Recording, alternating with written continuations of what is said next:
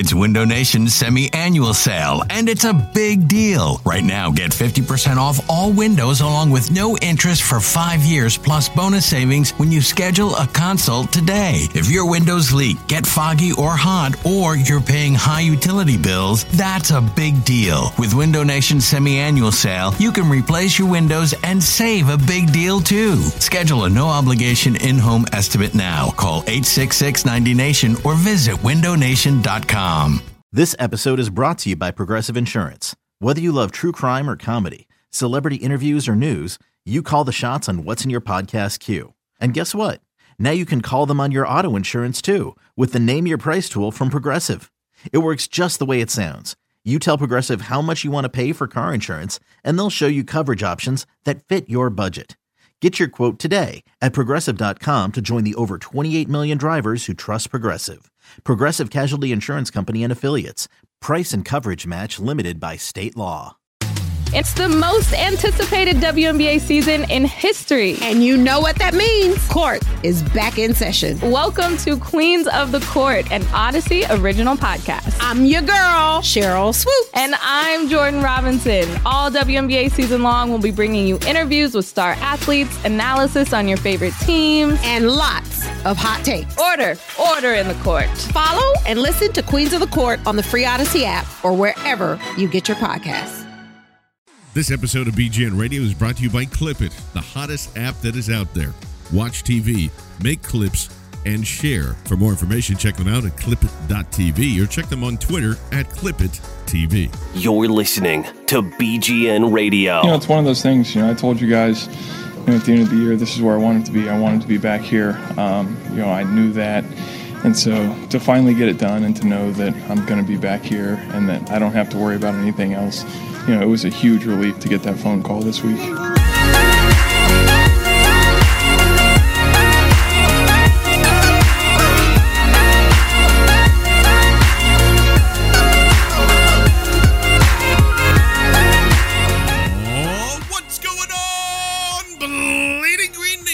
It is episode number 155, and we have a jam-packed show here for you guys. Of course, Mr. Ben Natan joining us one more time. Ben, what's going on this afternoon? How are you, pal?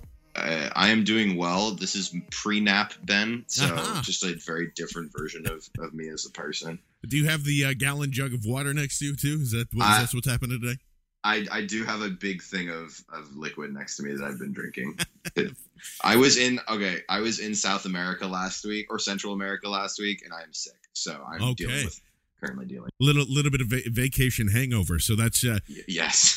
Part of the reason why we took a break, and really there wasn't a lot going on, and there was a lot going on the behind the scenes, which is why I'm here to tell you once again that there is a draft party coming. Nick's Roast Beef, April 28th. It's the first round. It's the biggest night of the NFL draft. And we're going to be obviously talking a lot about that with our good friend Mike Kay, who's going to be joining us in just a little bit. Also, we sit down for a nice chunk of time with Teron Davenport from the Eagles Wire and also FB Game Plan as we go through his mock draft. And we'll have our own mock draft thoughts. We're going to do all 7 rounds, so we're going to go pretty in-depth here. But once again, we are, it's going to be a huge, huge party. We're giving away Eagles tickets. There's going to be great prices on beer and food. Sean Brace, the Philly influencer people, are going to be down there as well. We're going to make this a huge party. There are, by the time, hopefully, that this posts, we will also have an update on the Draft Party Day t-shirts, which look phenomenal. So that is all gearing up. That's from our friends over at atlsapparel.com. Go check them out, especially if you are a weightlifter like Ben. They've now started to sponsor some weightlifting people and some power lifters, and they really make a lot of great stuff over there just for you and I and the rest of the folks here. But also, wherever you're listening out there, whether it's on SoundCloud, iTunes, Stitcher, anywhere, really, if you have the tin can up to the window with the string and you're being very stalkerish, I appreciate that too.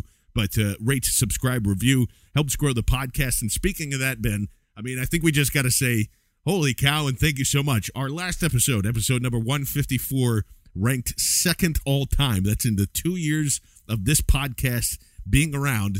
Second all time. Listen to and download it. So thank you so much, guys. It's an absolute pleasure to kind of do this stuff for you week in and week out.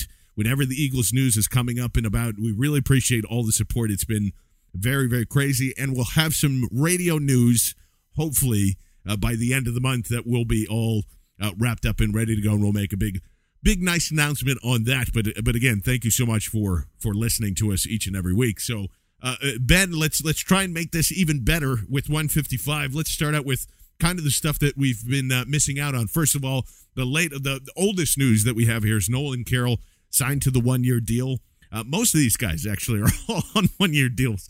Chris Givens here for a 1-year deal, and then earlier this week, Ruben Randle is signed on a 1-year deal again. I think all of these were moves that needed to be made. They were all ended up being good deals, and some way or another, somebody was upset with one of these deals just to be upset about him. But for the most part, I think this is, again, things that you have to do to create the optionality in the draft at such an important pick with such an important, time to get an impact player there, and you just want it all to be available to you. But what did you think of the deals overall here? I mean, I think it's fine because I think what they're doing is they're really just supplementing the needs on the team, except for running back, which is interesting.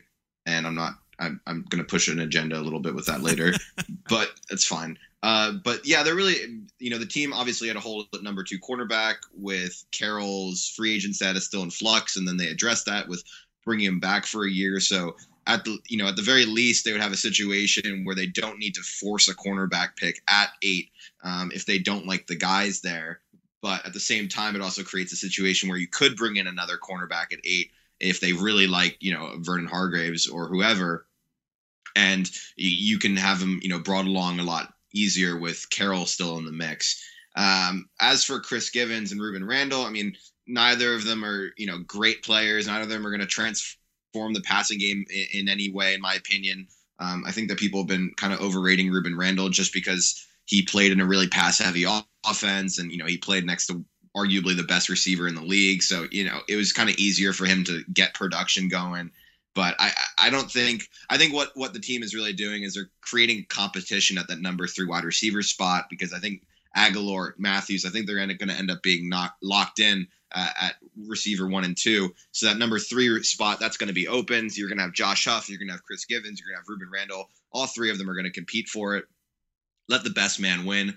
And what that leaves the team with, I think, is just a really young receiving core, some upside, some levels of upside at each receiver spot, which is always nice.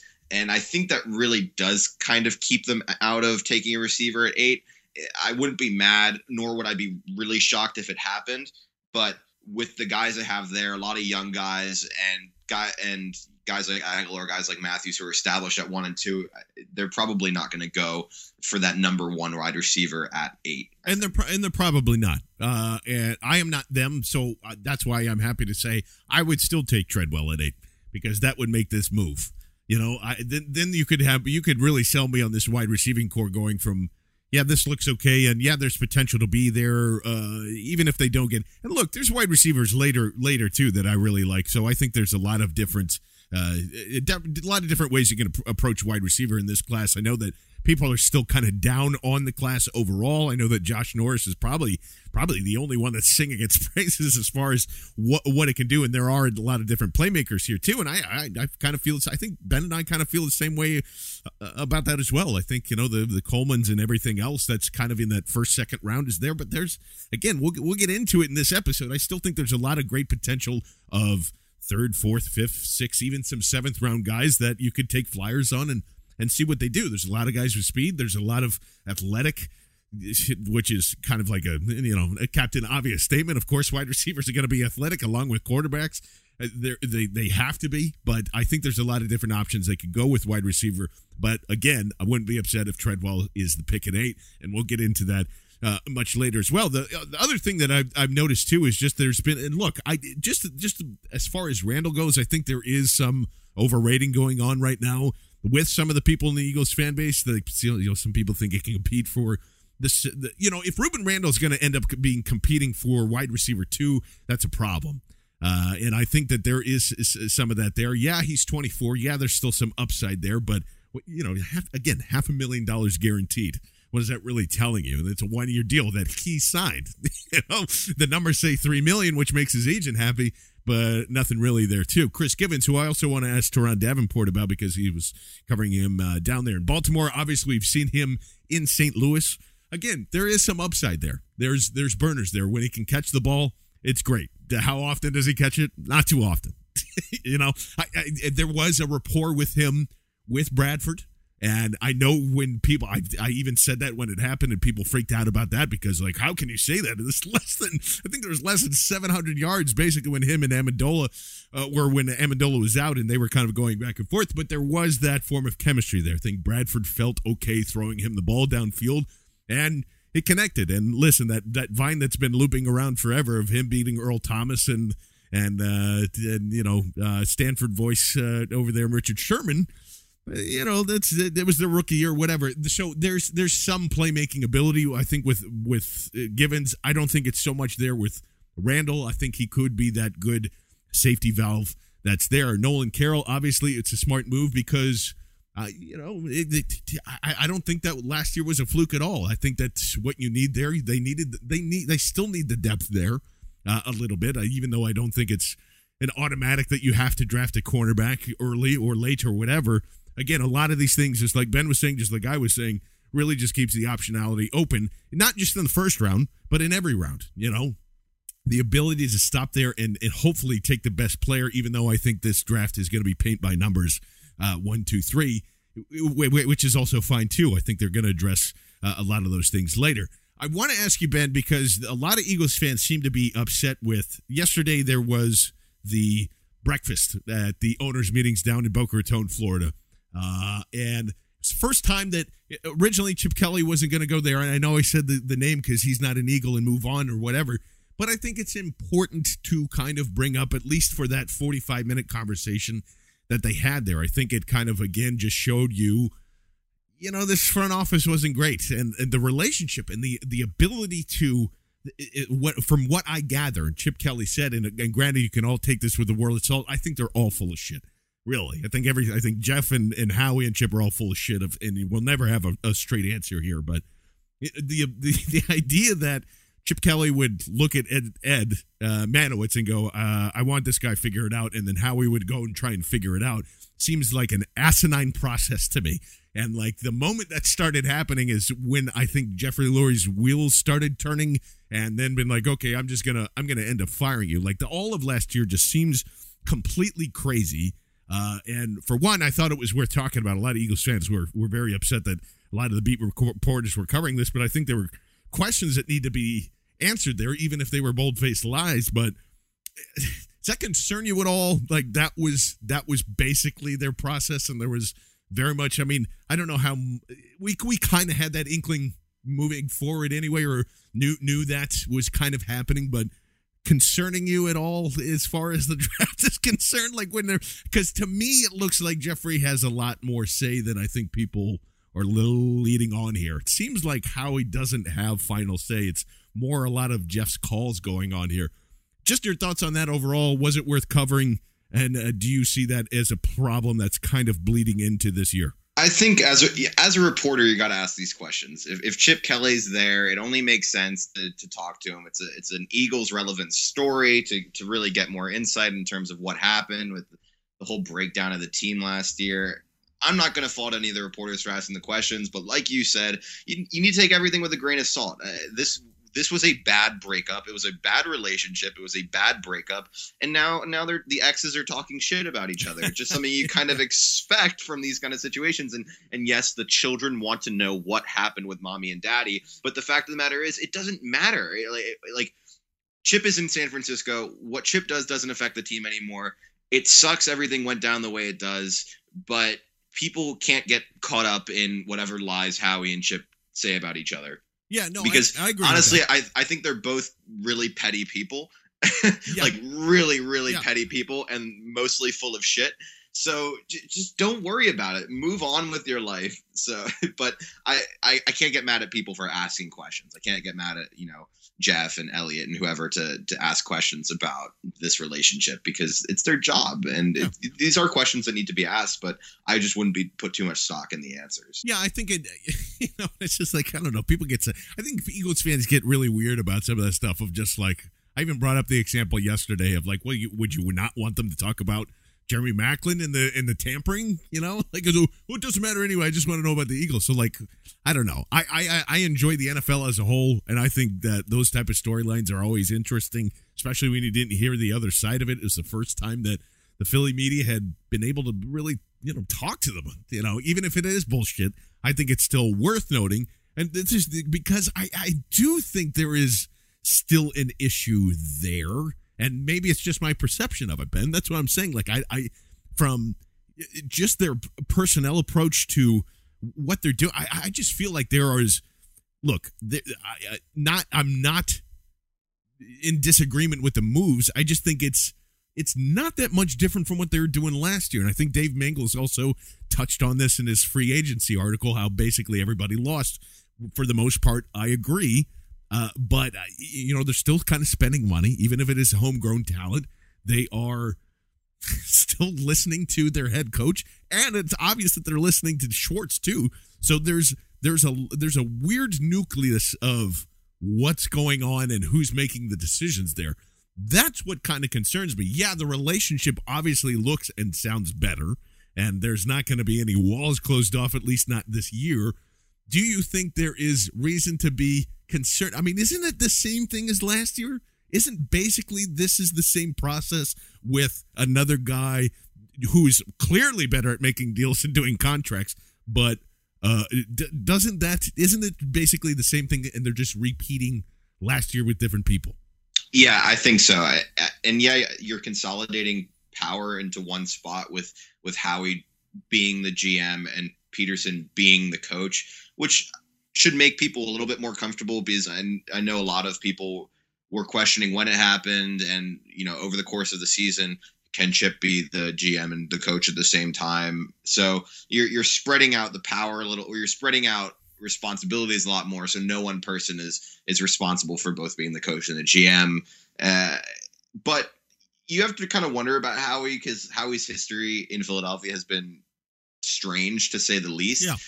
And I get people being worried about him, but if you're putting him in a position where he has full control of personnel and everything like that, and Peterson doesn't really want to meddle in that, you're going to have the situation should be pretty comfortable. The issue that ended up happening with Chip and with Roseman is that you had two strong, hard-headed personalities fighting over the team, basically, and it just ended in the guy who had more pull in the organization getting the other guy fired, I think. Yeah, and it's still a weird story, and I just think that I still want the answer to January, because the rest of the crap doesn't matter. Once he was in power, doesn't matter. I really want to know what happened when Gamble getting fired. They had a meeting, blah. Because it's, again, I don't know. Just out of curiosity, I want to know if it was Jeff's idea or not, or if Chip really did railroad this thing happening. Either way, we're not going to dwell on it anymore. I think it was partially relevant this week, and I don't fault anybody for asking questions or talking about it. It is a little ex-girlfriend-ish, but I think those questions as far as structure and everything else are very important. Whatever he's doing in San Francisco, we're always going to keep one eye open over there, but you're right, Ben. And in the end, it really doesn't matter here. What does matter is that for the first time actually in a long time, we haven't spoken to him since he's been enjoying the sunny, the sunny rays back in Florida after being in Arizona for so long. I want to welcome back to the program. We're rolling out the red carpet. Yes, there it is. The horns are alive. Mr. Mike Kay from FCN. That kind of sounds weird, former BGNer, and of course the managing editor over here at BleedingGreenNation.com. Mike, what's going on, buddy? How are you? Hey, how you doing? Fantastic as always. So we wanted to check in because there was actually a lot of demand for your services from the public. So they're missing your thoughts. Let's start with just the most recent moves here. Ruben Randall, I think that for the money, the guaranteed money, $500,000 here is pretty simple here to understand. It kind of helps with not just having to rely on Givens as a possible third wide receiver. He's 24 years old. We've seen him a lot in the NFC East. What are your thoughts on the signing overall? I mean, I think it's a great signing. I mean, to think that you could sign a guy who started a bunch of games for your rival and scored a bunch of touchdowns, even, for a little over $1 million in base salary, that seems kind of too good to be true. I mean, then again, you could say the same thing about Steve Smith several years ago, which has me I really hate taking away from NFC East division teams, because I feel like when you sign guys within your division and they've been on the market for a while, it's typically because the other team, the former team, knows something. You know what I mean? It kind of worked out that way with Donovan when Andy traded Donovan. So, I mean, I think Randall's a high upside guy, low risk. The way I looked at it when I heard about it is it's Huff and Aguilar insurance. I don't know if he's necessarily Chris Givens insurance, but this is a guy who's a veteran starter who can play. He can play. There's nothing. I mean, he's inconsistent, but he can play. Yeah, for sure, and that's kind of how I look at it too. And just I think people get confused because the depth on this thing last year wasn't great. you still had a Jared Tutu. You had guys like, Miles Austin, et cetera, et cetera. The depth wasn't great to begin with. Even if it's just that he works out to be a wide receiver 3, he works out to be a wide receiver 2, great. But then it also means probably have some troubles with the wide receiving core. Overall, I know you've been a big fan of the Howie signings, and the offseason thus far has been great. But I mean, is there any kind of? Don't you think it's kind of odd though that it's kind of the same MO as last year, just basically jettisoning some of the bad contracts, which I think was good. I don't think there's anything wrong with the moves thus far. I think they've been great so far. I think it's kind of odd that it's almost the same thing, and basically they're just signing, the narrative being they're signing homegrown talent, and we're not exactly sure if that homegrown talent is worth that money yet. I guess I'm just saying. So I think there's a lot of positivity going on, and rightfully so. Do you see any concern on the back end though when this thing, finally gets going towards the season? Well, I mean, I feel like you're right. The only difference to me is they're signing homegrown talent, and that's always a good PR move for a fan base, because typically signing guys that is more appealing than signing guys you don't know, with the level of mystery there. I think Chip signed one player to an extension last year, and that was Kendricks. And I might be mistaken on that one. I think that's right. Re-signing Lane Johnson, I think, was a big deal, because it gives you, we keep bringing up the word insurance, but, if Jason Peters goes down 16 times in 16 games, like most people expect him to, you have a guy who can play left tackle. It also gives you the security to potentially draft a right tackle or a future left tackle in the, second, third, fourth rounds. You don't have to jump at Ronnie Stanley. You don't have to jump at, Spriggs. You don't have to do any of that stuff. I also think I like the Brooks signing. I think the Brooks signing is a very good one. They clearly wanted him. He was clearly a target for them. You read that the other offensive lineman reached out. He's a huge body guy. I could see him being, Peterson's Sean Andrews without the craziness. Yeah. There you go. That's a good way. Yeah, so that's the way I look at it. I love the McLeod signing. That kid had so much range. It's ridiculous. I mean, he's a corner playing safety, which I think this is where the league's going anyway. You want two former corners playing safety. The old school style safety in the box is falling out. Like, I cover a guy who's a traditional in the box safety in Jonathan Cyprien, or he's become one because he's so limited in coverage. What the difference is, I think cornerbacks have better instincts, to be honest with you, at least present day corners. So you're putting guys that have coverage ability and also the ability to see the field at safety, and they can make plays on the ball. The in-the-box safeties are just kind of, it's great against the run, but when teams are passing 40 times, Blake Bortles passed 40 times a game last year. When you're playing teams that are trying to make comebacks, and if you give up any inch, you're screwed. You need those guys that can make plays on the ball. I like the re-signing of Nolan Carroll. Gives them leverage in case they don't want to draft Vernon Hargreaves if he's there at 8, which, I'm sure we'll talk about that later. Well, actually, let's talk about that right now because, you had mentioned before, like, the Brooks signing. I think everything that they've done thus far has made them very, not insurance, but it gives them the entire option of the board. So if it is Stanley that is the guy that's there, and for some reason the guys that they are targeted are off, they can do that. If the QB drops, I think they can do that. If Zeke is there, maybe that's a consideration. If Bosa drops, that's there. I think they've covered enough for the most part, other than running back in this free agency period here. We were talking just before. I'm going to assume that you're going to say VH3 if those guys are in order there, and you have the pecking order between him, Zeke, and maybe even, let's say, Goff is there. Is VH3 the real deal? Because I know you were down at Pro Day. You were really impressed down there. Is the athletic ability worth the pick at 8?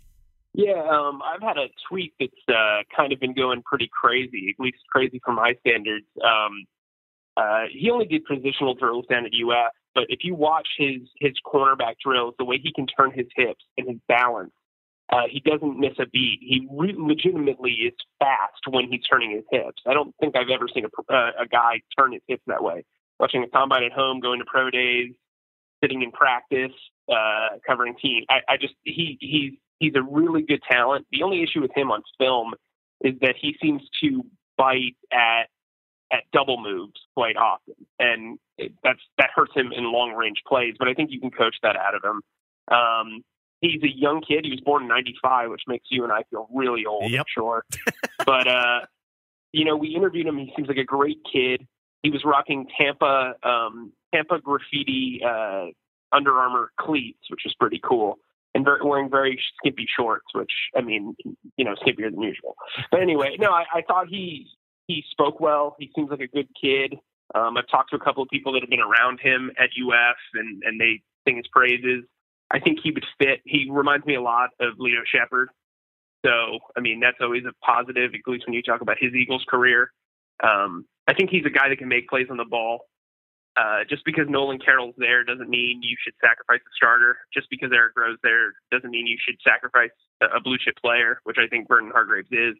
Size is a bit of an issue, but if you look at the guys that they have there, he's kind of par for the course. So, I would take Vernon Hargreaves top 10. Yeah, he should be a top 10 pick. Yeah, without a doubt. And I think that I've had that same problem of they're pretty much at a tie for me between him and Zeke. And I've been pounding Zeke because I just think they need a playmaker on the offensive side of the ball. And I'm not saying that's an excuse to ignore the fact of his ability there, especially with the two safeties here. We were talking about McLeod and everybody in his range. I think that's very like you saw Thurman and Jenkins play, and we thought that was probably one of the best safety duos in the NFL. Now you kind of put that together. I think that it's an even better safety duo. So I wouldn't mind Hargreaves getting his feet wet there, even if Nolan Carroll has to start the first 6 weeks or whatever, just like he did with Rowe, to get his feet wet, get him comfortable, coach that biting out of him, because there are a lot of, we've talked about it a lot. That bowl game was awful. And a lot of people remember that. So I think a lot of people get scared off by that. And there is that issue there. But again, the fluidity of how he can recover, his speed, everything else is definitely worth the pick at 8. So I'm always back and forth with that. I'm happy with either guy here. Let me make my case too. Here's another reason why I would take Hargreaves over Elliott. The class. I think this running back class is terrific. I think there's a lot of depth here. My personal favorite is Kenneth Dixon from Louisiana Tech. The kid's a triple threat. He can catch the ball out of the backfield. He can block. He obviously is a good runner. I just think, if you had to go Hargreaves and then you've got an early pick in the second round and you draft Dixon, you're sitting pretty. I think he's a better player than Ryan Matthews was coming out of college. And he's going to be in the second round because his class is so heavy at running back. Well, unfortunately, that the most important pick, the second round pick, is starting at quarterback for the Philadelphia Eagles. But Mike, we appreciate the time regardless, my friend, and we'll be catching up with you soon towards draft time. I totally forgot about the second round pick. There it is. I've been out of it for too long. My bad. Well, if you trade those 2 third round picks, There you go. That's how you take care of it. My man, we enjoy the Jaguars coverage. We miss you, and we will talk to you soon. See you soon. So, again, good to talk to our old friend Mike Kay. Kind of has, very, very much of the Hargraves nature, which, again, look, he was down there at the pro day. I would be blown away if I saw him doing those drills down there too. But, I think it's still a tie for me, Ben. I really don't care either way if it's Zeke or if it's VH3. I know we're going to get into that. In fact, let's get into it right now, because also joining us right now, and we're very thankful for his time, from the EaglesWire.com, also from FB Game Plan. We got to get Emory Hunt on here too, Ben. I mean, there's these great minds of football that we just love talking to each and every week. We welcome to the program one more time, Mr. Teron Davenport. Teron, how are you this afternoon, bud? Thank you. Hey, what's going on? It's a beautiful day and a great day to talk draft, man. I'm glad you guys have me on here. Of course. We want you on here as much as possible, so we'll kind of try and keep that continuing here. But what we wanted to do is, since it feels like a very big mock draft type of month, and we're getting into that, the free agency period's starting to slow down a little bit. We obviously want to go out with your 7-round mock draft. Ben and I are going to do that after as well. But I wanted to get your thoughts just real quickly on, Rueben Randle, which we were talking about earlier, and maybe even we didn't touch on it last week. So between Randle and Nolan Carroll getting re-signed, what does that mean to you? As even Chris Givens, which we haven't mentioned either. What does that mean to you as far as what the Eagles are going to do in the draft? Well, let me start with Chris Givens, and this is a guy I have a little bit of background with from last year when he was with the Ravens. I talked to him a lot, especially when he first got there, and we just talked about just getting acclimated into the system. And believe it or not, before Flacco got injured, they were really working to have him be their number one receiver. Now, by default, Kamar Aiken stepped up, and he's a guy that they really went to. But I think this Chris Givens signing is a really, really good one. And I think it's an under-the-radar one that will have some pretty good results for them. He's a really good deep receiver. He could get vertical outside the numbers. So I think that's a really good signing. And then you take and you look at Rueben Randle. Now, this is another guy that has experience in the West Coast offense. That's what the Giants ran with McAdoo last year. And his best season only came 2 years ago. He was just on the cusp of 1,000 yards. So I think Rueben Randle on the outside, he's an X receiver, meaning he'll line up on the ball, and that will allow a guy like Nelson Aguilar to work the intermediate route to line up off the ball and be motioned and things like that. I think he and Jordan Matthews will compete for time at the X. Randle is a good receiver. I think it's a low cost signing that could end up really benefiting them. And you look at Nolan Carroll, I love his aggressive press man skills. So he really is going to fit in with that Jim Schwartz scheme. And I think at that low cost signing, I think it's a good move for them. And this is a guy that wants to prove that last year wasn't a fluke. So that's what I like about the way they were able to get these guys and really position themselves to really go whichever direction they want to in the draft. Absolutely, yeah. And I think this gives them, at least for me, I know we were talking with Mike Kay earlier, but it really doesn't say, to me, it doesn't really say anything, Teron, as far as what they're going to do. I think this just gives them the options in round one to kind of take what is best for them there. And let's just start it off here real quickly. Round one, where would you go right now with the Eagles after ththese free agent moves? Well, looking at round one, it really would depend on who's on the board. As you see in my mock, I really like Ezekiel Elliott. And some people are going to say that, hey, you don't take a running back that early. But for me, I take an impact player. I want a guy that could impact my team as soon as he sets foot in the building, and that's what Ezekiel Elliott does. He's a very complete back.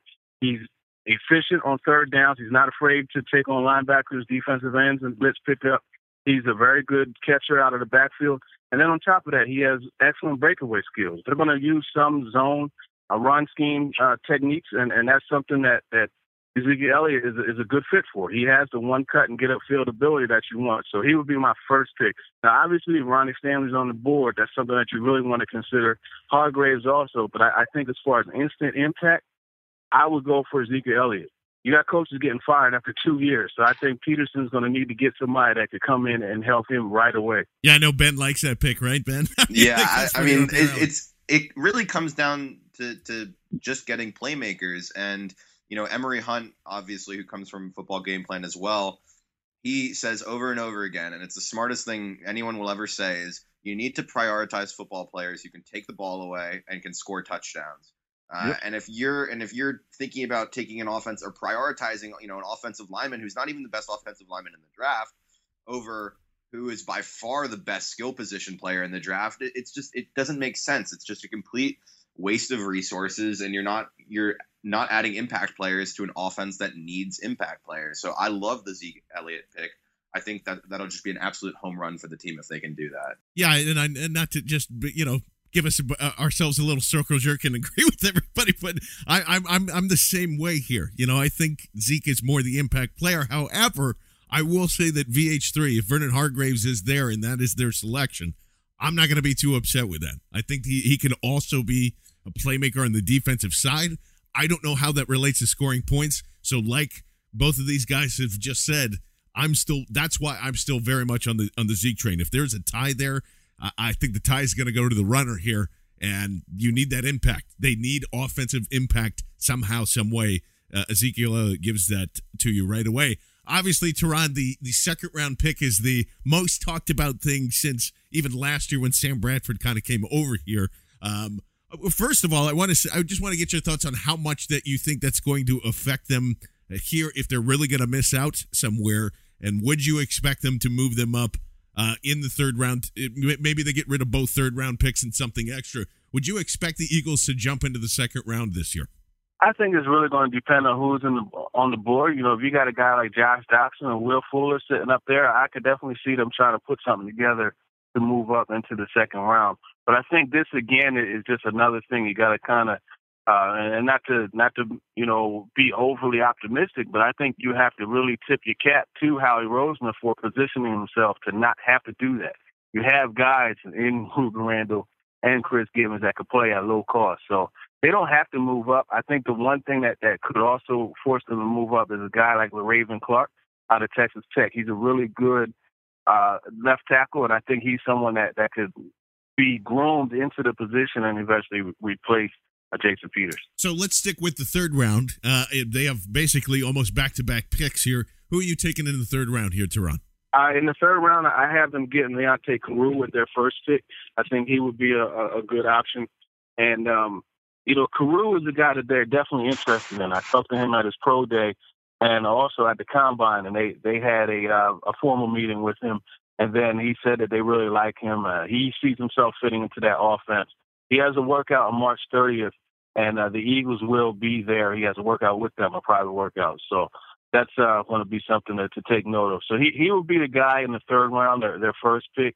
Then I have a guy that a lot of people aren't talking about, but this is a prospect that is outstanding. If you watch him, especially up close and personal, you really like this guy. That's Javon Hargrave out of South Carolina State. Now, we're talking about a guy out of, FCS school, so he didn't get a whole lot of exposure until he got to the Shrine game. And let me tell you something, he dominated the competition there. He was unblockable. His get off the ball is lightning quick. The guy is very light on his feet to be 6 feet, 300-plus pounds. He's a disruptor. That's really what he is. He went into the Senior Bowl and immediately was beating the guys there as well. And he's one of those players that, in the run game, you'll see a pile just being created in the middle of the line, and everybody would get up, and Javon Hargrave will be at the bottom of it. So that's what you want. You want a guy that's disruptive and get that interior pressure early, and that's what you get in Hargrave. We've talked about that a lot. Ben and I have talked about the fact that how stacked this interior defense is, really, and how much that even in the rotation, they'll still be a very big part of Jim Schwartz's defense. There's going to be a lot of different looks up front there. I know everybody has kind of the wide 9 set in there, but you're going to see those 30 looks. You're going to see a lot of different things from here. So, Ben, what do you think back to back? I know you're on board with Leonte Carew. What's your thoughts on Javon Hargrave in the third round there? Yeah, I actually had the pleasure of watching Hargraves last week by suggestion of Charles McDonald, who's just like my go-to person for defensive line things. He's like, you need to watch this guy. And Teron is right. He has outstanding quickness, and on top of that, he has good size and really great lower body strength. And just he has this set of capabilities that allows him to really play any position along the defensive line and contribute as a run stopper, but is just such a disruptive pass rusher. And is a very good athlete as well. So if you're drafting him, you can use him at 1 tech. You can use him as that second 3 tech next to Cox in those wide 9 looks, and you can use him in the 30 looks too. He can play really any position along the interior. I think that'd be, if the Eagles are able to get him in the 3rd round, I think that'd be an outstanding addition. Yeah, and just like we have said before, Laurent Carew has, I think, all the makings of being a 2nd round guy. I think there's some character issues that would tend to knock him down there, and obviously he's not the biggest competitor that's out there, but definitely a guy that you could build into this wide receiving core. Very exciting to look at. Let's head to the 4th round here, Teron. Who do you have the Eagles selecting in the 4th? Yeah, in the 4th round, I have them addressing the interior offensive line in this case, and they would grab Spencer Drango, the tackle who's going to bump inside to play guard. I think he would be a good left guard. He's someone you could put right there next to Jason Peters, and obviously next to one of the best centers in the NFL, in Jason Kelce. I think that he's big. He has the strength to handle the guys that are going to bull rush him and handle that interior pressure. So I think that he's a good option. And the one thing that he'll have to adjust to is just how quicker things happen on the inside. You know, the defensive linemen get up on you a lot quicker, so he'll have to adjust to that. But I think with a little bit of training, and you have guys like, you know, we mentioned Peters and Kelce there to help him out, I think he'll be in good shape. And, you know, he'll learn from a guy who is one of the best young guards in football, in Brandon Brooks. And that's a guy that, when I first signed on with Eagles Wire and started covering the Eagles, he was one of the guys I said they had to get, you know, after Kelechi Osemele. You know, so I think that Drango will come into a really good situation, and he can help out that line for sure. So they go offensive line in the 4th round here, Ben. I think that's, you know, and to be honest, I haven't watched a lot of Spencer's tape at all. So any thoughts on going offensive line in the 4th round here, Ben? Yeah, I think that's where the Eagles really should be looking at the offensive line, is like late day 2, early day 3, that area, because I think that's where the meat of this offensive line classes, where there's a lot of like nice day 2, day 3 depth, whereas like the top isn't as, you know, nice. And yeah, Drango has great size, tough. I don't think he's a great athlete, but I think that between technique and motor and things like that, he could end up being a pretty good guard. So I like that addition. Yeah, and I could see that. I could see a guy like Connor McGovern, maybe a round earlier if you're going to switch that out. I think they're looking for those type of, you know, Doug Peterson said, all those grinders, those guys that can, you know, shred it up and be very nasty guys. And again, it's just kind of just like what we're all reiterating here, is they have a lot of optionality to kind of see how the board drops down. It might be a paint by the numbers type of draft, which we've said before too, but again, this is where you have a lot of different options in all the different days and rounds here. Teron, you're writing us right into our hearts here, because like I look at the later round guys that you're doing here, and obviously I could see this guy going around ahead, and maybe in the 4th round here if it gets a little tight and if they want a quarterback. But I see 5th round Jacoby Brissett, North Carolina State, somebody that we've all been kind of championing here since last October, and even before then when he lit up, you know, Boston College, and then you see him against Florida State make some real exciting plays. This is a guy that I think potentially is a humongous steal late in the draft here. What do you like about Jacoby Brissett? Yeah, we talked about Drango falling into a good situation. I think Jacoby Brissett will fall into a perfect situation here where you're working with Coach Flip, Frank Wright. You look at Doug Peterson. These are all guys who played quarterback at a high level. And then you're also learning from a cerebral guy like a Sam Bradford, and a guy that's just experienced in the scheme like a Chase Daniels. It's a perfect situation for Brissett. And if you look at him as a prospect, he has all the tools that you want. He has a big arm. He has the mobility. He's able to make things happen when the play breaks down. He can throw the ball downfield. He throws that seam route really well. And he has an arm strength to throw the sideline throws that you want. So I think he's definitely a prospect that they could use. Now, the one thing with him, because of a weak offensive line at NC State, he developed a lot of bad habits that, you know, have come from him having to operate under an awful lot of pressure. So I think with a situation like the Eagles, where you have an abundance of coaches to work with him, I think that this is a guy that you could see a couple of years down the line.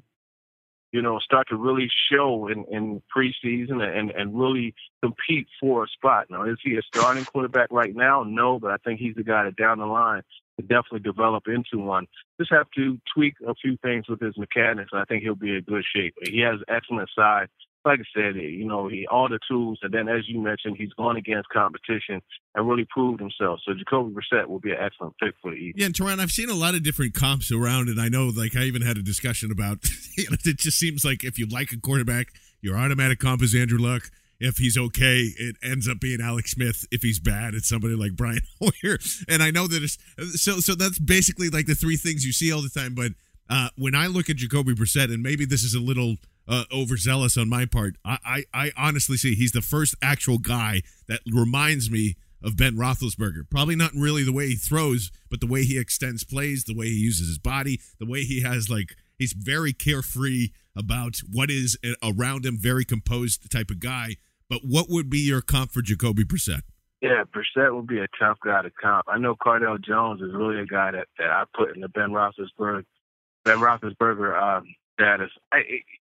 Just looking at his mix as far as his ability to throw the ball downfield, and he's not the most athletic guy, but he still does a good job of making things happen when plays break. I would have to say a guy that pops into my head is Phillip Rivers. He's somebody that pops into my mind. Minus the antics as far as antagonizing fans and the opposing team. Yeah, I like that about Rivers. He makes brownies for his offensive line every game, right? I think I read something or heard something about that. Yeah, he's like a sweetheart of a guy. Yeah, no, that's interesting. I can see that as well, and I know Ben's a big fan of him. Ben, Jacoby Brissett in the 5th round. I would be so happy about that. I've been really on the Jacoby Brissett train since even the summer, and he just has every trait that I really love in quarterbacks, where he has great size, he's tough as hell, he's willing to stand in the pocket, and he's aggressive going down the field. And he's kind of always looking to make that big play, which, can get him into trouble, but I'd rather a quarterback have that mentality, have that, always looking for a touchdown. And then you can temper that rather than, taking a more conservative type of quarterback and trying to coach into him the ability to be aggressive. Now, personally, I'm going to throw my comp into the hat. I think he's a lot like Blake Bortles, just the way that he's able to kind of work in traffic and kind of shrug off hits and extend plays outside the pocket and really just make plays down the field. I mean, Bortles has always been a really, really great deep passer, and he turns the ball over quite a bit, but you're also going to get, plays that you don't really see from a lot of quarterbacks in the NFL. And I think that's the dynamic that Brissett can offer. And if you could take him in the late rounds and get him with a staff that has so many quarterback minds on it, I think they could really develop him into a nice starter. Yeah, and just moving on from this, Teron, I'm noticing on your board again too is I had told Ben I'm obsessed with the small school safeties. It seems like every year I always have one, and once you know it, like you and I are right on the page with your 2nd, 5th round pick. And tell me who that might be. Yeah, I really like DeAndre Houston Carson. He's a guy that brings versatility, and I think at this point you need to have a guy behind your McLeod and your Malcolm Jenkins that could do other things than just play safety. And he has played corner. He was all conference as a corner. The ball skills are there. He has no problem coming up and making tackles. So he's a guy that has a mentality that you could put on special teams, and I think that he would be an excellent pick. Most importantly, when you look at these guys at the FCS level, you want a guy that just absolutely dominates, and that's what you get from Houston Carson. So I think he would be an excellent pick for them, and he would give depth as well as compete. He'll provide competition for the 2 starting safeties. Yeah, no doubt. I think that's one of those guys. He is, to me, he's still in that range of a Sean Davis type, which I know we're also big fans of, and similar around that range in Maryland and everything. But Ben, have you been able to watch our good friend DeAndre Houston Carson yet? I have not yet. Okay, well, yeah, that's your next project, because I really do think, and again, William and Mary, like I was huge Trey McBride fan last year. I don't understand what William Mary is doing here, but I really enjoy it. So moving on, just to round out the round 6 and 7, they have 1 pick in the 6th, they have 2 in the 7th. Your selection of the 6th round here, Teron. Yeah, I think Willie Beavers is a guy that they could get. He's actually along the lines of a Jason Peters as far as his athleticism. I think that he's someone that they could. You get a guy lower like this, now it's feasible to have him sit, and not be an immediate impact player. But as you know, Peters in the next 2 years is going to have an $11 million cap number, and they could save a lot of money by releasing him. So he could take the opportunity this year to kind of learn from Jason Peters and Lane Johnson and the coaching staff, and eventually slide into that left tackle spot. Yeah, I've actually only seen one game, and I think it was against Ohio State. And I, just from that alone, I know that it was kind of an up and down game for him. But again, somebody late that you can kind of develop, just like what you were saying. Ben, any thoughts on Willie Beavers? Yeah, I think that once you get into the late rounds, I think teams really need to just kind of take bets on athletes. And because it's just like the best use of resources, get the best athletes available and see if you can coach them up. It's a low risk, high reward type of situation. And I think Beavers really provides that type of dynamic there with that pick. And I think that's really good because it's the Eagles need to get younger on the offensive line. They need to get more athletic on the offensive line. So adding that type of depth would be really smart. Teron, who do you have back to back here in the 7th round, my friend? Okay, 7th round, we're looking at Demarcus Robinson, a receiver out of Florida. I think he's a guy that has lots of talent. He didn't test well at his pro day, and he had some issues at when he was at Florida. But he was a very highly recruited athlete going to Florida. So I think he's a guy that has some talent, and they could see what they could get out of him. A 7th round pick, I think that's feasible. Now, when we look at B.J. Goodson out of Clemson, this is a guy. He was a full-time starter as a senior. He started off and on his junior year, but this is an absolute playmaker at middle linebacker. And I think you need to look at this position because Jordan Hicks, let's face it, he's good, but we have that injury that could come about again. And then in addition to that, he's playing in a different role where he's going to have to take on blockers, and he won't be able to just come in and clean up. So I think a guy like B.J. Goodson is someone that could definitely do that. He's experienced doing that at Clemson, so that would be a really good pick. Give them depth and a guy to be there for them in the case of injury at middle linebacker. Ben, let's start out with Demarcus Robinson because I know you were. Honestly, these are two guys I haven't watched, but only have heard their name. Again, like Teron was saying, seems like it could be one of those guys you take a flyer on and could develop into a pretty good starter here. Yeah, I really like Demarcus Robinson. Coming into this year, back in August, I said something to the effect of, he could end up being a fringe first-round pick. And unfortunately, he kind of fell off the cliff because there was some off-the-field stuff. He didn't really mesh well with the new staff and, quarterback troubles at Florida. And nothing really went well for him his last year at Florida, and he's kind of flown under the radar because of it. But we're talking about a guy who has great hands, is an incredibly aggressive blocker, and, once he gets the ball in his hands, is really, really good after the catch. So if you can kind of get him right and get him in a more comfortable situation, unlike whatever he was going through last year, that is a really, really high upside pick. And as for B.J. Goodson, I've only seen a little bit of him, but I agree. I think that the linebacker depth here needs some work, especially when you're shifting over to a 43 defense. So adding playmakers and guys who can really compete for playing time. If you can get guys who can compete for playing time in the 7th round, you've made a good draft pick. Yeah, I think that's really good. Yeah, and so again, we'll pencil those guys down. More homework for everybody else. And Teron, before you left, there was a lot of people that wanted your opinion on a lot of different things. I'm going to start with our good friend Chase Cullop, who has 2 questions back to back. Thoughts on Sterling Shepard or Devontae Booker to the Eagles if you had to choose one or the other? Ooh, you say Sterling Shepard, I do nothing but smile. You can hear it in my voice. Yeah. That's one of my guys. I really like him, man. I got to talk to him at Senior Bowl. He's a complete receiver, a guy that can win on inside or the outside, can run any route. He's very mature as far as a route runner. He understands the nuances, how to use head fakes and different things to get open. Not the biggest guy, but he's a Steve Smith type of guy that plays bigger than he is. He actually said Steve Smith is his favorite guy. So I think that would be an excellent pick for the Eagles. It would give them a guy that they can run jet sweeps with and just have a nice package for plays to take advantage of his playmaking ability. His follow-up to that is, what is the better, need to fill late in the rounds for the Eagles? Is it offensive line, defensive end, running backs, cornerback, or wide receiver? I think they really need to fill offensive line, and Doug Peterson actually said that they're going to turn to the draft to fill offensive line and defensive back. But me personally, I think there's an abundance of guys that they could get. A guy to keep your eye on out of Illinois, he really impressed me at the Shrine game, Ted Karras. And if you watch his tape 2 years ago against Washington, he held his own against Danny Shelton, who was a high pick last year. So Ted Karras is a guy to watch out for. I think they have to take care of the interior offensive line. This coming from Tyler Hampton. I'm a huge Cardale Jones fan. I think he's all the tools, just needs coaching.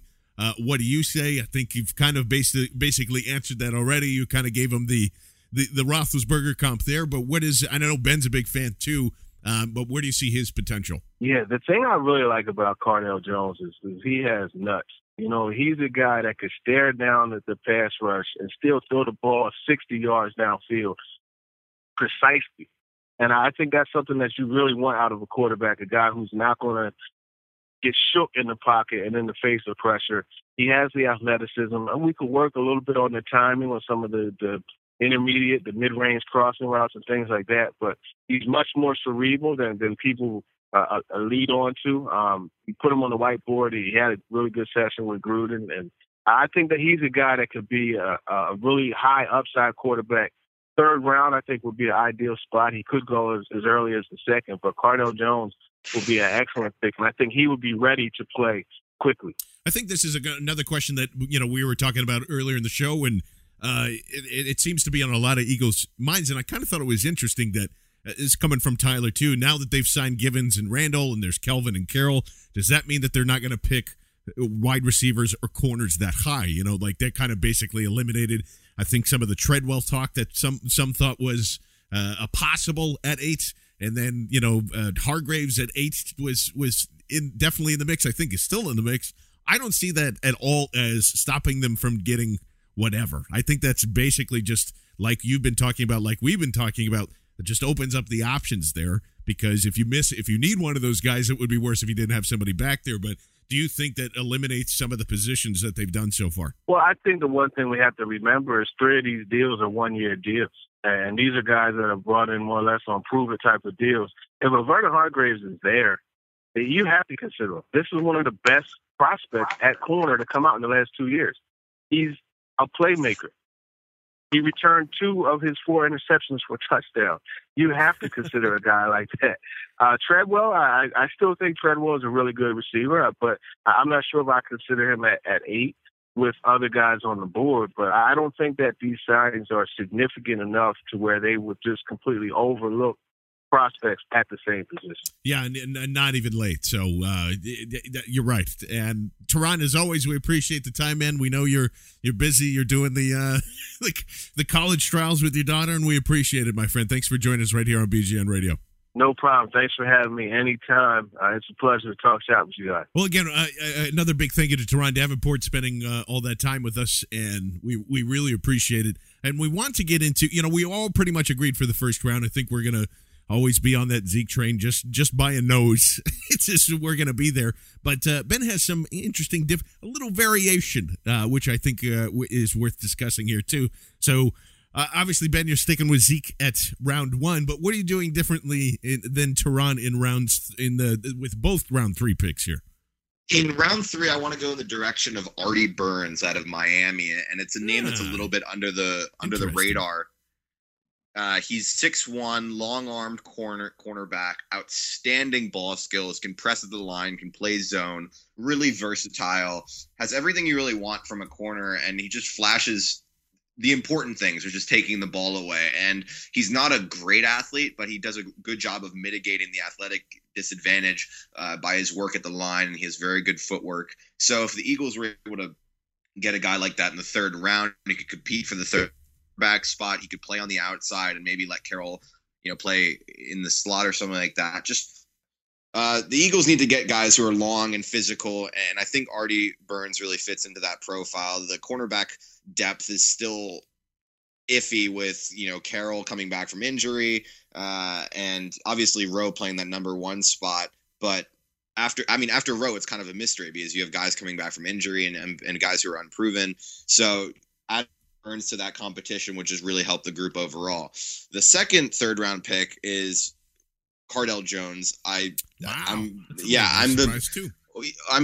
probably one of his biggest capers during this draft process, because it's so hard to ignore what he can do, but so many people love talking about what he can't do, which is very frustrating for talking about any prospect.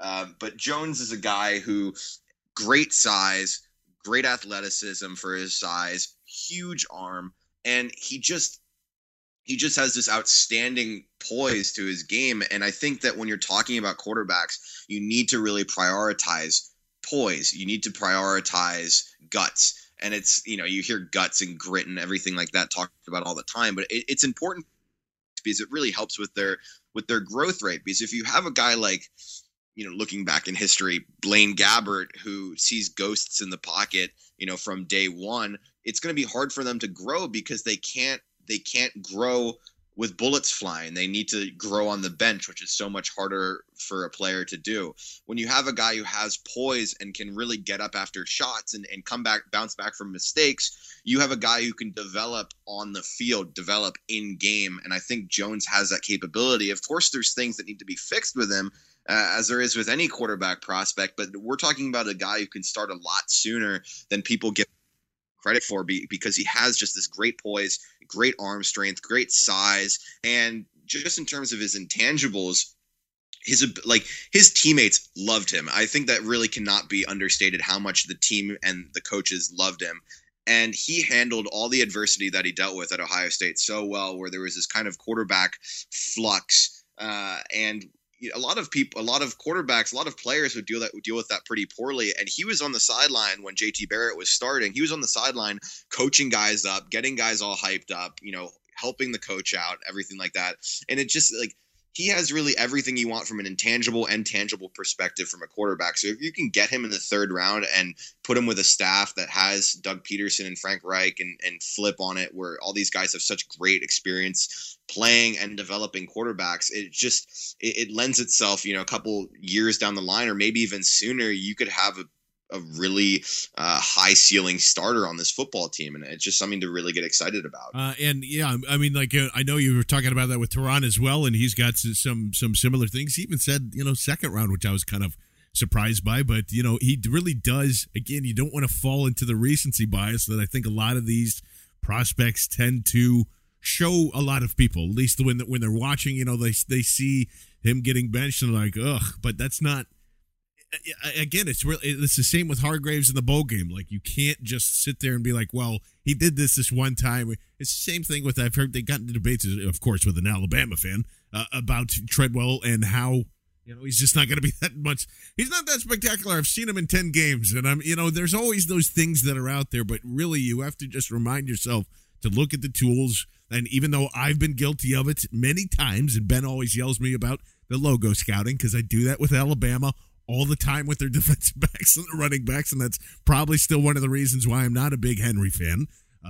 Cardale Jones does fit that mold. There's a lot of things to like there. Unlike, and this is what I think is the difference here, is because I see the same people, not the same people. I see different people caping guys like Christian Hackenberg, who you look at him, you're just like, no, dude, no, because you can point to the mistakes and throws in their body and everything else, but it's a completely different set of skills and tools there. I mean, there are guys that it's just so much different, and I don't understand everybody's obsession with Christian Hackenberg and 3rd rounds and mock drafts. I don't understand it. I don't get it. I'll tell you what it is, and I wrote about this when I did my Christian Hackenberg scouting report, is that people suffer from serious honeymoon syndrome with Hackenberg, where they are still thinking about his freshman year with Bill O'Brien, and every time something bad happens on tape with Hackenberg, which over the past 2 years is a lot, they want to say, oh yeah, but let's remember the good times with Hackenberg. And I'm just going to say it's interesting that they choose to go that route with Hackenberg, but with Jones, that's not even in the question. like they don't even want to talk about, a year ago where he led his team off the bench on a 4-game tear and they won the national championship and he looked like a first-round pick type of player. Nobody wants to talk about that, but let's talk about Christian Hackenberg when he was 18 years old. A little ridiculous. And with Jones, also, Jones wasn't having issues with his coaching staff, and there was lots of reports about Hackenberg being salty and everything like that with James Franklin. And I get it. He's a big arm, good pedigree or whatever, but I would much rather have Jones, day 2 than touching Hackenberg until, late day 3.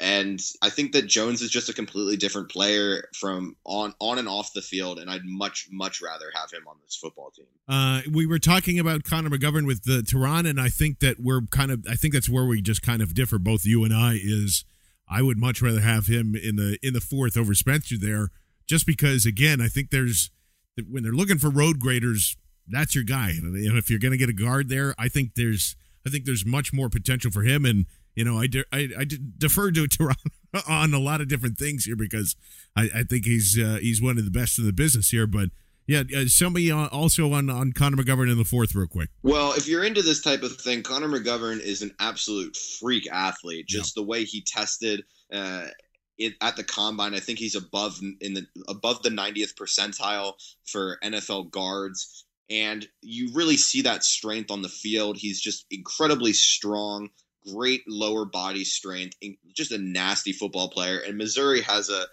history of just churning out these really nasty offensive linemen. And I think that the Eagles need to buy into that. And if they can add more athletes to their offensive line, especially athletes of McGovern's level, I think he's going to be able to start a lot sooner than people think, and he might compete for the starting guard spot opposite of Brandon Brooks this season if the Eagles were able to get him in the 4th round. That would be outstanding. Yeah, I'm very excited about his potential, what he can bring there, and just like you said, I think this is another thing that has gotten swallowed up in the past couple of weeks here, is that the people are so focused on the 1st round that there's a lot of different ways that this can go out. And I'll even say that with Zeke. I'll be disappointed if they don't do it in the 1st, but there is not like, oh, they have to do this because enough with the Stanley talk. I think we've had like peak Stanley, and now it's just been, there's still a lot of people that think that's there. I've heard people even say to me, well, they don't have the luxury of taking the better athlete, and I want to freak out and smack somebody, or like they don't have that luxury of doing that because they need that stud offensive lineman. There are guys in this draft that are later in the 3rd to even the 6th round, who I know we're going to talk to soon. And again, even with Zeke, I think that there's so many people that are stuck in the 1st round, and that's what's going to change everything. And you always have to remember that there are 9 picks in this draft that the Eagles are going to have, 9 of them, and there are guys that can change it from a lot of different things. And you've even noticed that with discussions with Tehran and guys in, wide receivers from Florida in the 7th round. That's a possibility there. That there are a lot of different options. Obviously, you want the impact player, but if you're looking for impact players, please stop talking about Ronnie Stanley. He is not an impact player. That is a definite need there. When I hear people talk to me and say, well, they don't have the luxury of taking basically the better player, the guy with more talent, because to fill a need, that's exactly what we're trying to avoid the Eagles doing. That is exactly why we're talking about it. You can't afford to take a lesser player, and I know that there's a lot of people that think Ronnie Stanley is that guy. He is not. He's not. Because there's other tackles even in the 1st round that I'd probably prefer over that, and I wouldn't take any of them at 8. I would not do that. There are potential, and there's a guy in the 6th round who me and Ben have a humongous hard-on for, who, again, could probably fill more than that need, and maybe even the same need with the same athletic ability later in the round. That's what I'm saying. And I will accept the argument that, yes, you can find the running backs later, too. So if you think that the better player is VH3, go with VH3. But you just can't. You can't do it with Ronnie Stanley. I'm going to keep preaching this. You don't want that to happen, because then it kind of changes the dynamic of everything else that you're going to be selecting here, Ben. What it is it's like going to the grocery store and seeing this really great steak, and it's a really good looking steak. And then you turn around and you buy Easy Mac because you're scared you can't cook the steak correctly. And you end up eating Easy Mac alone in your dorm because you were scared you couldn't cook the steak, and you finish the Easy Mac and you say, shit, I should have gotten the steak. And I'm speaking from personal experience. So Ronnie Stanley is the Easy Mac. Ezekiel Elliott or Vernon Hargreaves, that's the steak. Go after the better players. Just because you're scared of some stupid risk that isn't really based in fact, it's just based in bad narrative about taking, an Ezekiel Elliott. You want to go with the impact player. You want to go with the guy who can come onto the field immediately and help you win football games. Ronnie Stanley is going to have to sit for a year if he gets picked. It's just he can't play guard. And Jason Peters is going to play tackle next year. Lane Johnson is playing tackle next year. So you just have a guy who you just took top 10 in the draft sitting on the bench. That is the worst use of resources I can possibly think of for a team that so desperately needs a spark on offense. Yeah, and with that said, let's move on to the fifth round here with the spark of offense that I don't know anything about, Ben. So I'm going to ask you a big question. Who the hell is Malcolm Mitchell, wide receiver, Georgia? Malcolm Mitchell, he's an interesting case because I feel like he's been at Georgia my entire lifetime, and he's dealt with injuries. He's dealt with bad quarterback play, but he's always really stood out. He's a good route runner for his size. He has really good size, a very good athlete, strong hands, and he can kind of do what Jordan Matthews does for the team and kind of offer that bigger wide receiver who can play inside, play outside, and who can run really good routes for a person his size. And it just gives the Eagles more big bodies in their wide receiver core. I think he's being really underrated because he just hasn't been able to produce because, one, Georgia's very run heavy. Two, he had a couple years where he was dealing with injuries. And three, I mean, you should have seen the people throwing him the football the past few years. They've been horrible. Yeah. So he's going to end up being a steal for whatever team drafts him. I think he's going to end up being a very, very good NFL player. And then you're moving to the defensive side of the ball with the other fifth-round pick. Who do you have there? I have Malik Collins. He's the defensive tackle out of Nebraska. He kind of gets buried in this class because there's so much defensive tackle depth. But Collins is a guy who offers that quick twitch pass rusher type of defensive tackle who the Eagles could really use at the three technique spot because, I mean, we've said it 100 times, with the wide nine, you're going to end up getting 2-3 techniques. And while I think Benny Logan could play that other spot, he's best suited just being that 2 down, one technique guy. I think Malik Collins could come in, be a rotational guy for the Eagles. Very, very good pass rusher. It'd be a nice pickup to get in the fifth round. Yeah, and speaking of that, it's kind of interesting that, and always one of the things I was surprised at that they didn't go with, and maybe they're not done yet here. I still expect them to get a defensive end or defensive tackle depth somewhere in free agency. No clue as to who yet, but again, like, this is one of the things that me and Ben have been preaching forever is there really is a lot of different defensive tackles and interior linemen that you absolutely need to take a stab at. I know very little about Malik Collins other than that I do think he fits the mold of everybody else that we've kind of talked about in here. Very aggressive, quite athletic, if I remember correctly too, Ben. Yeah, I mean, he tested out pretty well. At least by just the eye test here, and we'll have to check in and see on the pro day. But I think that they have to come away with someone there as well. Round 6, I think this is where we're both just it's salivating, and a lot of the time I don't even know why he really would be this low. I would even see this guy going in the 5th. But Gerald Hawkins from LSU, who's a tackle, is just a freaking monster. You know, he's 6'6". Got the arms of a giant. Why 6th round? Why are people, you think, he's so low on a lot of mock draft boards here? I honestly don't know because there's everything there for him. He has great size. He's a great athlete, and he played at a prestigious program that had an outstanding run game. So you would think that would add up to getting draft hype, but it's just not there. And when I watch him, it reminds me a lot of a couple years ago when Seantrell Henderson was at Miami, where you had this huge freak athlete. And there was inconsistency to his game, but when he was playing on, when he was really on top of technique, awareness, everything like that, there wasn't a better offensive tackle in the game. And Hawkins has moments where he is just dominant. And if you can if you can harness that on a consistent basis, you have yourself a hell of a football player. And like I said with Tehran, you get into day 3, you need to take chances, guys, because if the ceiling is sky high, which it is with Hawkins, and you for a 6th round pick, I mean, forget about it. You have to do it. The Eagles do need to add offensive linemen, and adding Hawkins would be amazing. I'm just absolutely amazing to add to this group. I completely agree, and that's why even in the 7th round here, as the Eagles again have 2 picks there. Let's start with the second 7th round pick, because he has been linked to the Eagles, and it looks like there is going to be an official visit.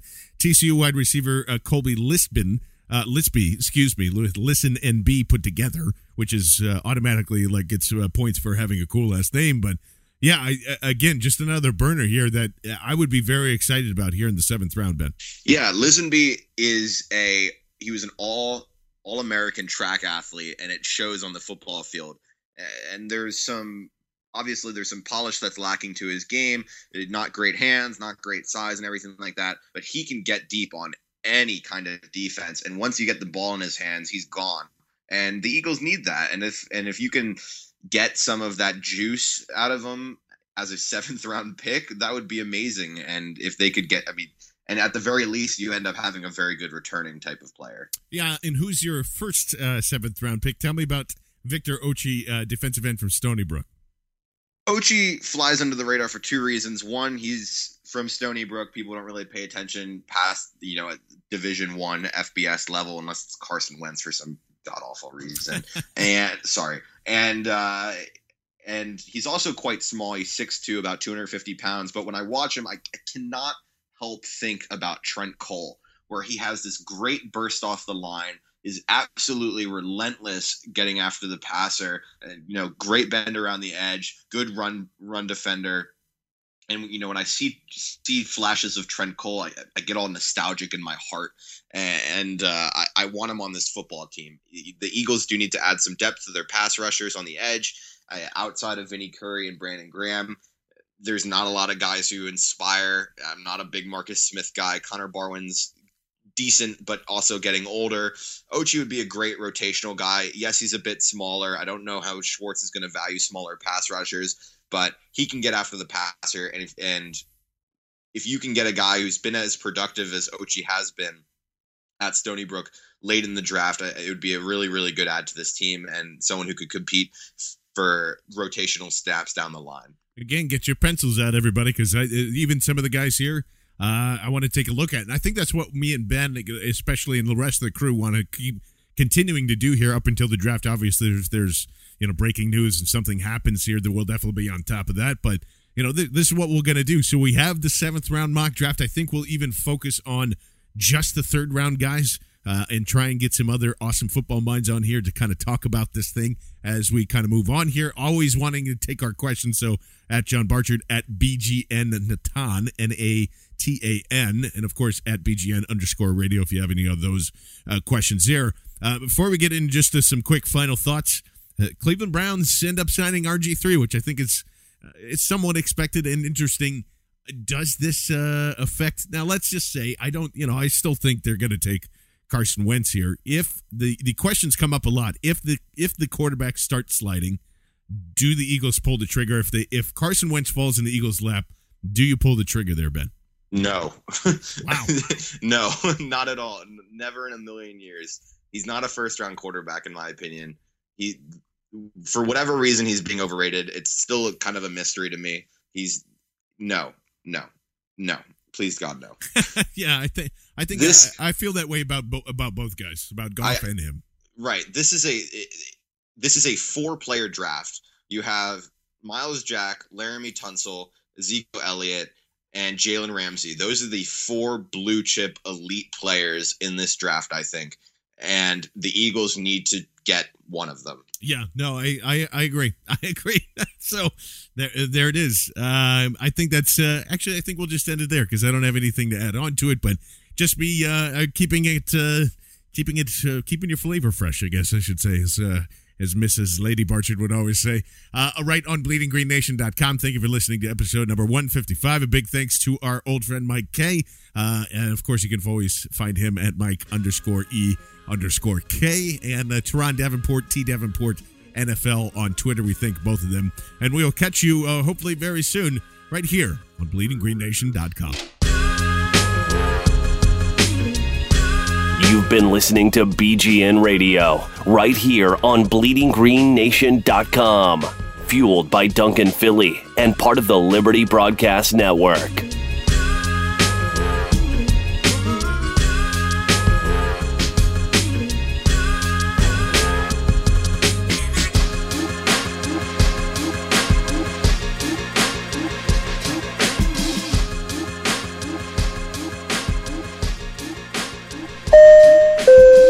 Folks, we have now reached our final destination of Philadelphia, Pennsylvania. We realize you have a choice in podcast, and we thank you for choosing ours.